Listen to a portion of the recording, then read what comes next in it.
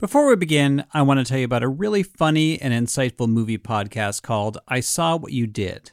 Every week, Millie DeCherico and Danielle Henderson share a double feature with a different wild theme and explore how our life stories impact the movies that we love. Millie and Danielle discuss cult classics through a feminist lens, have conversations about their film crushes throughout the ages, and provide hilarious hot takes on just about everything. New episodes come out every Tuesday. You can follow I Saw What You Did wherever you get your podcasts. The Moth is a great podcast to hear true stories told by people from all walks of life in front of live audiences. And The Moth is bringing you a very special episode about a galaxy far, far away. In honor of May the 4th, or Star Wars Day, they're going to feature hilarious and heartwarming stories about the way that Star Wars has changed people's worlds. Listen now by searching The Moth on Spotify, Apple, iHeart, or wherever you get your podcasts. You're listening to Imaginary Worlds, a show about how we create them and why we suspend our disbelief. I'm Eric Molinsky. Command engine start. 2, 1. Back in 2021, I was pretty riveted by this story. Science fiction became science fact for actor William Shatner today. At 90 years old, Star Trek's Captain Kirk became the oldest person to travel to space. Okay, he was actually Admiral Kirk by the end, but anyway, putting that aside, this really was an amazing moment. Science fiction becoming science fact. It was a feel-good story, as they say in the media. But when he came back to Earth, I was surprised by how emotionally shaken he was. I mean, I didn't expect him to be the swashbuckling, galaxy-hopping James T. Kirk, but this was his reaction to seeing outer space with his own eyes. So quickly, 50 miles. Then you're just in blackness. You're in death. Yeah. The moment This is life. This is life, and that's death. And it's in an instant, you go, wow, that's death. That other voice is Jeff Bezos. Shatner went to space on his rocket, Blue Origin. When Shatner is talking about seeing death in space, Bezos is nodding and smiling sometimes, and at one point he interrupts Shatner to grab a bottle of champagne. You want a little of this? Okay.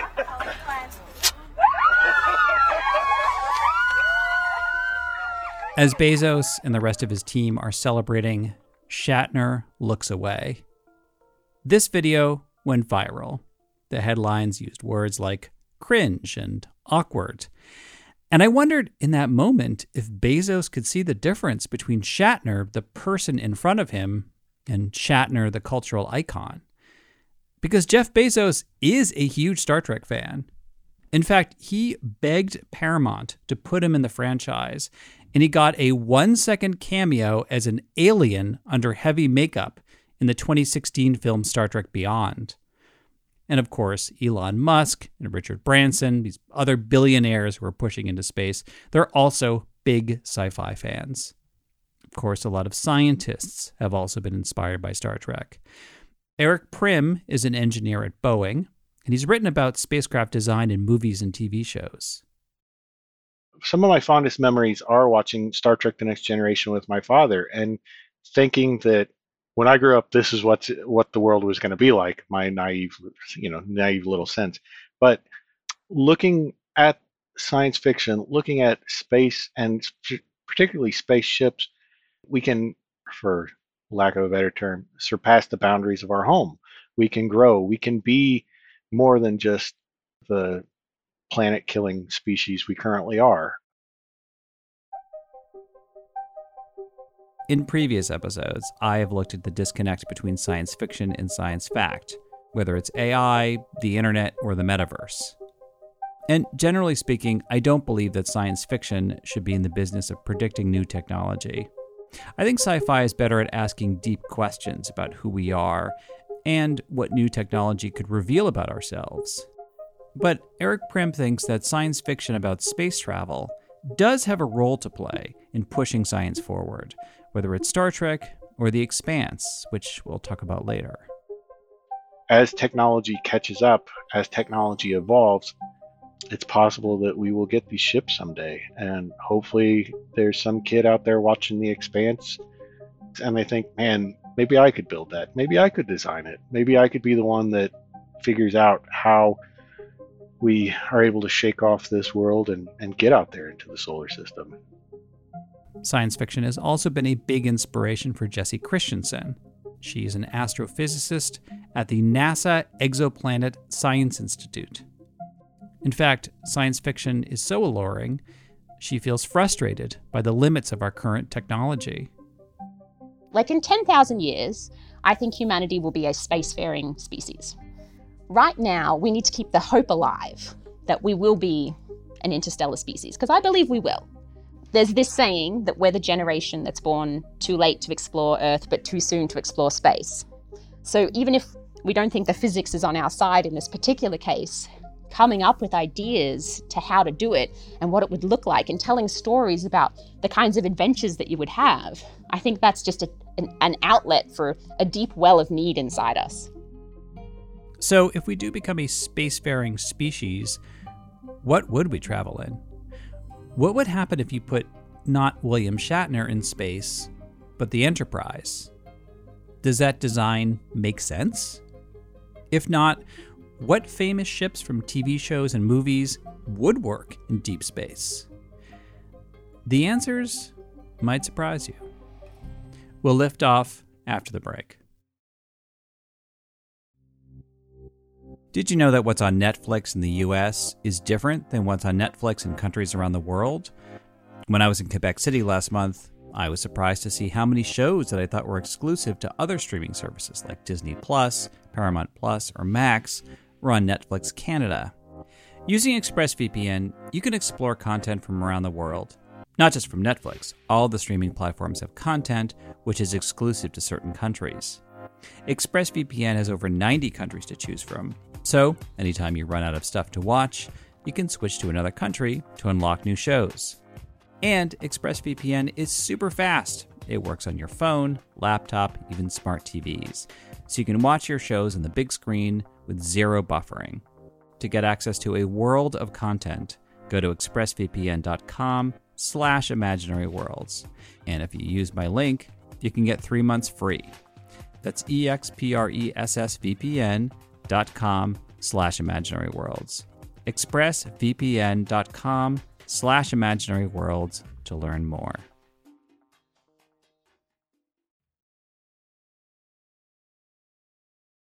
I mentioned before that a lot of scientists have been inspired by science fiction, and that relationship goes both ways. It's becoming increasingly common for Hollywood studios to hire scientists as consultants on their projects. Kevin Hand is a planetary scientist at JPL, NASA's Jet Propulsion Laboratory. He's consulted on several TV shows and movies, like Thor and Avatar. Let's see, on Avatar, I helped out a bit with the instrumentation used on Pandora to look for life. He also consulted on the Foundation series for Apple TV, which is based on the novels by Isaac Asimov. The creators of the show wanted to know how their big ships could jump in space and time. Kevin suggested 2 rotating rings at the center of the ships. And so the way they work is that you've got at the center these 2 rotating rings that generate the warp in space-time. With that warp in space-time created, then you can do the jump. And that's contrast with, say, as much as I love the Millennium Falcon, classic spacecraft that many of us know and love, when you think about it going warp speed, it speeds up like a race car would, and eventually you get streaming of the lights, and you're going very fast. You did it!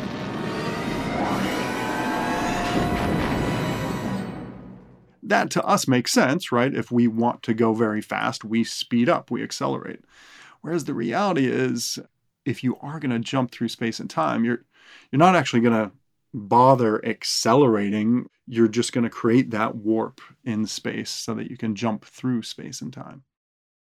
I think Star Wars is interesting to look at because for a lot of people my age and the age of many scientists and engineers out there, these ships captured our imaginations as children.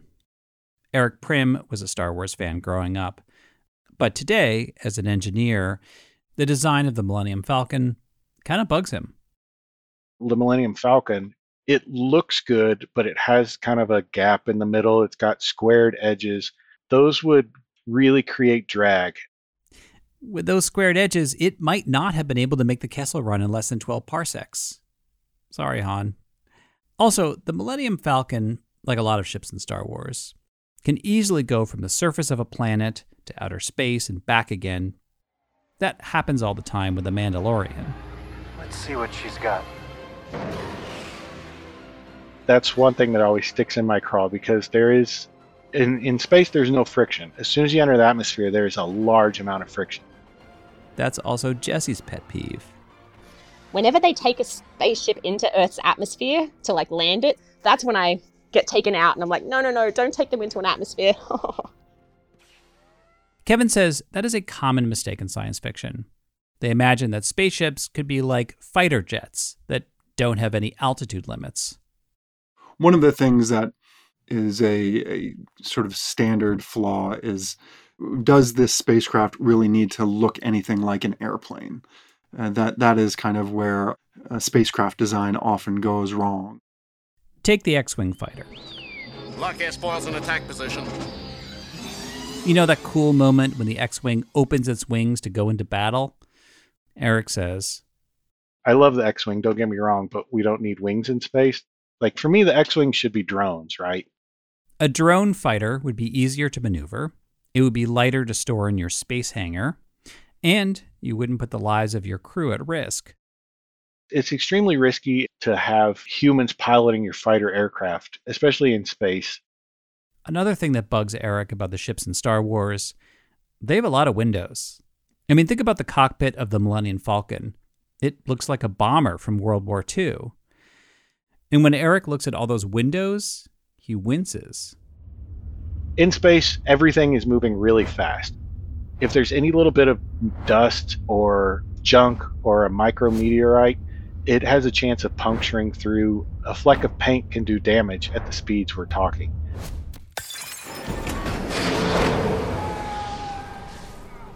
The idea that a speck of debris could smash open your cockpit window is disturbing and very different from a movie like Infinity War, where Thor, when he's floating in space unconscious, accidentally smacks up against the giant windshield of the Guardians of the Galaxy spaceship. Wipers! Get it off! But Jesse says we shouldn't write off glass entirely. So think of the things we've built, right? Like the shuttle has glass, the International Space Station has a cupola that everyone's taking those gorgeous pictures of Earth out. We're human. We want to see, we want to explore. The whole point of building these spaceships is so that we can see new places and go new places. We understand the physics involved in making that glass thick enough and, robust enough. Is it a failure point? Yes. Is it something that we want? Yes. To that point, according to Star Wars canon, what looks like glass in those ships is actually a fictional material called transparasteel. Star Trek invented its own version of super strong glass called transparent aluminum. A lot of ships in Star Trek have windows, including the view screen on the bridge. Although in some versions, the view screen is a digital display. Captain on the bridge. Either way, Kevin says the idea of the bridge itself is an anachronism. That comes from the way Navy ships are operated. You've got a bridge high up where you can see out and look upon the sea. And it's majestic from the standpoint of how to think about our exploration of the stars. And it works well for TV and film. Fast forward centuries from now, any central command area within a spaceship is almost certainly going to have a robust centralized command center as opposed to an exposed exterior command center. In other words, if you put your command center perched on top, it's vulnerable to getting hit by debris or enemy fire. In Star Trek, they have force fields that protect them, but the vulnerability of those shields is a storyline in every version of Star Trek going back to the beginning. Can we take it, Mr. Scott? That's problematical, sir. Until the shields are down, we cannot survive another hit. Assuming we don't develop protective force fields, it makes more sense to design future spacecraft like a combination of submarines and aircraft carriers. You know what show got that right? The reboot of Battlestar Galactica. CIC. Condition 1 is set. All decks report ready for action, sir. Very well. Battlestar Galactica, I think, really kind of gets that with burying everything in the center of their ships. Again, Eric Prim. In kind of my ideal design, I would start with Battlestar Galactica, and I would put all the human-occupied spaces in the middle. Obviously, the hangar would have to hang off the side so they can get the drones out. And then I would pack all the supplies around the human side so that between space, there was also kind of sacrificial layers of compartments in order to protect in the case of hull punctures. Once we're out in space, we only have the atmosphere that we're bringing with us, right? We can't afford to lose any of that. And so protecting that atmosphere, keeping it inside the ship is going to be pretty much paramount safety-wise. The Battlestar Galactica is a bulky-looking ship. The most memorable part are the hangar bays, which look like handles off the sides. The most iconic ships in sci-fi are often made of basic geometric shapes. The X-Wing, of course, has the X-Wings. The Star Destroyers look like giant triangle wedges. The Borg ship is a cube, and the original Enterprise looks like a flying saucer on top of a flashlight with tail fins. I asked Jesse which geometric shapes would make the most sense in space. Well, that's the cool thing about spaceships, right? You don't need to think about air resistance, for instance. You don't have to build them aerodynamically like a plane, right? You know, they're in the vacuum of space. They're going to go in the direction they go, and there isn't air or matter to slow them down. So you can get really interesting and funky with your shapes. In terms of what's the easiest, so if you think about things that are easiest to maintain pressure and easiest to maintain temperature in, something as simple as a sphere, right? A sphere is like equal pressure in all directions, equal temperature in all directions. You can build something really, really simple. I mean, theoretically, then, is the most realistic ship in Star Wars the Death Star? I mean, realistic in the sense that it's straightforward to build in a way that could survive in space. Yeah, you could get a solar system-wide fleet together and build a Death Star. That's no moon. It's a space station. It's too big to be a space station. More realistically, the ships in 2001: A Space Odyssey could give us a sense of what future ships could look like. The crew of Discovery 1 consists of 5 men and one of the latest generation of the HAL 9000 computers. The ship where most of the action takes place is Discovery 1. It has a huge sphere at one end, which is where the astronauts spend most of their time, and then there's a long tail leading to the engines. Almost all of these ships you're going to build in space, right? Like, this is not something you build on the ground and then try to launch. So again, you're really unconstrained by things like air resistance and even gravity, right? Like, once you're assembling in space, you can put things together in ways that don't make sense on the ground, right? Like, there's nothing you could put this spacecraft down on. It doesn't have, a landing gear or even a bottom. But Jesse says there might be a problem with the design of Discovery 1, or the Enterprise. The engines are connected to the rest of the ship by a very long, thin material. That could make them vulnerable to being snapped off. Like, even in the vacuum of space, big things moving fast have inertia. And whenever you have to change the speed of your ship in space, the occupants will feel inertia and the materials of the ship will feel inertia. So thin bits can be worrying, depending on how the ship slows down. These big ships that we'd build in space would have smaller shuttles inside them that could land on planets or go to other ships. But they would have their own challenge in slowing down. In order to talk about the speeds that we're talking about, you have to be going incredibly fast, just mind-bogglingly fast, right? It's something that the human brain has trouble with. But if you need to turn around, you either have to slow down from that incredible speed, which is going to take a long time, and then pivot, or you need to do like an incredibly large arc in space, right? There's no U-turns in space at speed. She says there are 2 shows that do a good job of dealing with this issue. And in both shows, space travel is seen as kind of grimy and unglamorous. The first ship she's thinking about is Serenity, from the show Firefly, which was a beloved but short-lived show that was like a Western in space. So one of the things I liked about the Firefly design with these 2 engines is each engine could go forwards or backwards, so you could kind of get more of a spin. The other show is The Expanse. In The Expanse, humans have colonized the solar system, and they're fighting each other over power and resources in space. The Expanse did a really good job of dealing with the fact that you need to decelerate in space. Like, it's a plot point in some of the episodes that if you decelerate too fast, you can die. Eric is also a fan. Oh, yeah, I really liked The Expanse. One of the things that I always loved was they flipped the ship to slow down. They actually flip the ship and they point their engines at their destination and fire the engines so that it slows down. Slow the Rossi down, flip and burner, hard as you can without that missile catching us. We are dead if I slow down. It's a risk we gotta take. By the way, Jeff Bezos was also a huge fan of The Expanse, and he even saved it from cancellation by moving it to Amazon Prime. The main ship in The Expanse is called the Rocinante. It's a beloved ship for fans because the crew becomes a found family. And, like Battlestar Galactica, the control center is in the middle, full of a lot of screens. It's not a bridge or a cockpit. But, off the top of my head, I can't remember what the Rocinante looks like from the outside. I just remember it being blocky. Kevin says that's actually pretty realistic.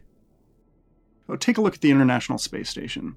The International Space Station is kind of a capsella of construction. I think capsella is long gone out of business, but at least when I was a kid, it was a variation on Legos where you had these little components that you stuck together. And our construction of craft in space so far, in terms of larger things, has been with that kind of modularity. And the International Space Station, as amazing as it is not so much a reflection of one singular coherent design, but rather a need to allow for modularity as the space station grew. Eventually humanity, God willing, we survive long enough, eventually we will be able to build singular coherent spacecraft, but there will be a period of just strapping modules one onto the other. At NASA, Jesse's job is to find planets deep in the galaxy that we haven't learned about before.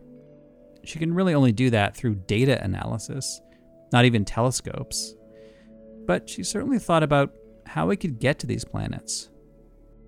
The only way we get there without breaking the laws of physics, as we know it, is generation ships. So you build a ship that's big enough that you can have tens or hundreds of generations of people live on it, because it's going to take you tens of thousands of years to get there. So whenever I see a generation ship in science fiction, for instance, I'm like, yes, okay, we're there, we're good. That's another reason why she likes The Expanse. They have a generation ship that's so big, the characters call it the Behemoth. It looks like a giant cylinder with a needle on top. And it's an incredible ship when you see it realized. And like, for instance, one of the things that's really cool about it is it creates its own gravity by spinning. And one of the cool things they've discovered with astronauts who have spent a long time in space is, turns out humans actually need gravity. It's important and vital for the function of life. So the Behemoth, it's like a big barrel. And at some point in the show, in The Expanse, they start it spinning to create gravity. And this visual of this huge ship just slowly starting to spin up until it can get to almost the equivalent of one Earth gravity is super cool. And, as a scientist watching it, you're like, yes, that's exactly what you would need to do. That's so cool. Video games have also been pretty thoughtful in depicting what space travel might look like in the future, like in Halo or Mass Effect. In the Mass Effect games, humans travel across the galaxy in ginormous ships, which can carry thousands or millions of passengers. Look at the size of that ship. The Ascension. flagship of the Citadel fleet. Citadel Control, this is SSV Normandy, requesting permission to land. Stand by for clearance, Normandy. Eric enjoyed playing Mass Effect. I like those a lot. I believe that those are going to be necessary if we really want to travel distance. The Citadel in Mass Effect is not just a space station with a landing dock. It's a planned community with restaurants, bars, government offices, apartments, casinos. There are also talking aliens that are living and working among the humans, but putting that aside, Eric says the mundane aspects of these ships are fairly realistic. We'll need recreation, we'll need variety of recreation too. We'll need all kinds of medical support, we'll need psychiatric support, we'll need food care, we'll want things for dating, we'll want religious services of a variety of denominations, because what is it they say in the Army? For like one soldier, you need like 5 support people. I mean, it's going to be the same thing in space, but probably even more. When he was talking about making space travel feel comfortable and familiar, I thought about a scene from the last season of Picard. The crew of the Next Generation goes on board a replica of their outdated Enterprise, which is at a Starship museum. It wasn't until this moment, reunited with all of you, I realized what I've missed most. The carpet. Yep, the Next Generation bridge had a red and gray carpet, which I always liked. I found it very homey. But when I was talking to Eric, I joked about the carpet from the Next Generation, thinking that would not be in a future spaceship. But he says it's a smart idea. Carpets and all of that would be necessary for our psychology. It would be necessary for trying to distract from the fact that we are living inside of a building for years, decades, maybe centuries on end. Of all the things that I was thinking about in terms of space travel, I never thought carpeting would matter. But there is the old saying, wherever you go, there you are. The fact is, none of us will live long enough to see humanity take this journey. And as you heard, everyone I talked with has concerns that we could even last that long. But they think it's important for us to keep fantasizing about space travel, and not just to inspire future astronauts, scientists, or engineers. Until we're ready to fly people out into the galaxy to go exploring, what might get us there is thinking about ourselves as explorers, instead of just thinking about ourselves. That is it for this week. Thank you for listening. Special thanks to Eric Prim, Kevin Hand, and Jessie Christensen, who is such a fan of spaceships. When she and her husband got married and they were labeling the tables, our wedding plan for where everyone would sit is an armada of science fiction and real spaceships. And my husband and I were in the TARDIS, and then everybody got their own spaceship. Firefly, Battlestar Galactica, Millennium Falcon. And I remember my friends who were on the Cylon ship being like, wait, are we the baddies?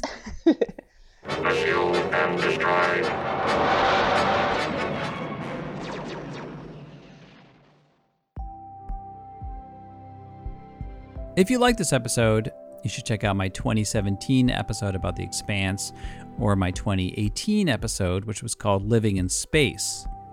In that episode, I looked at the history of the O'Neill cylinder, which is a spaceship design that shows up in a lot of films, like Interstellar.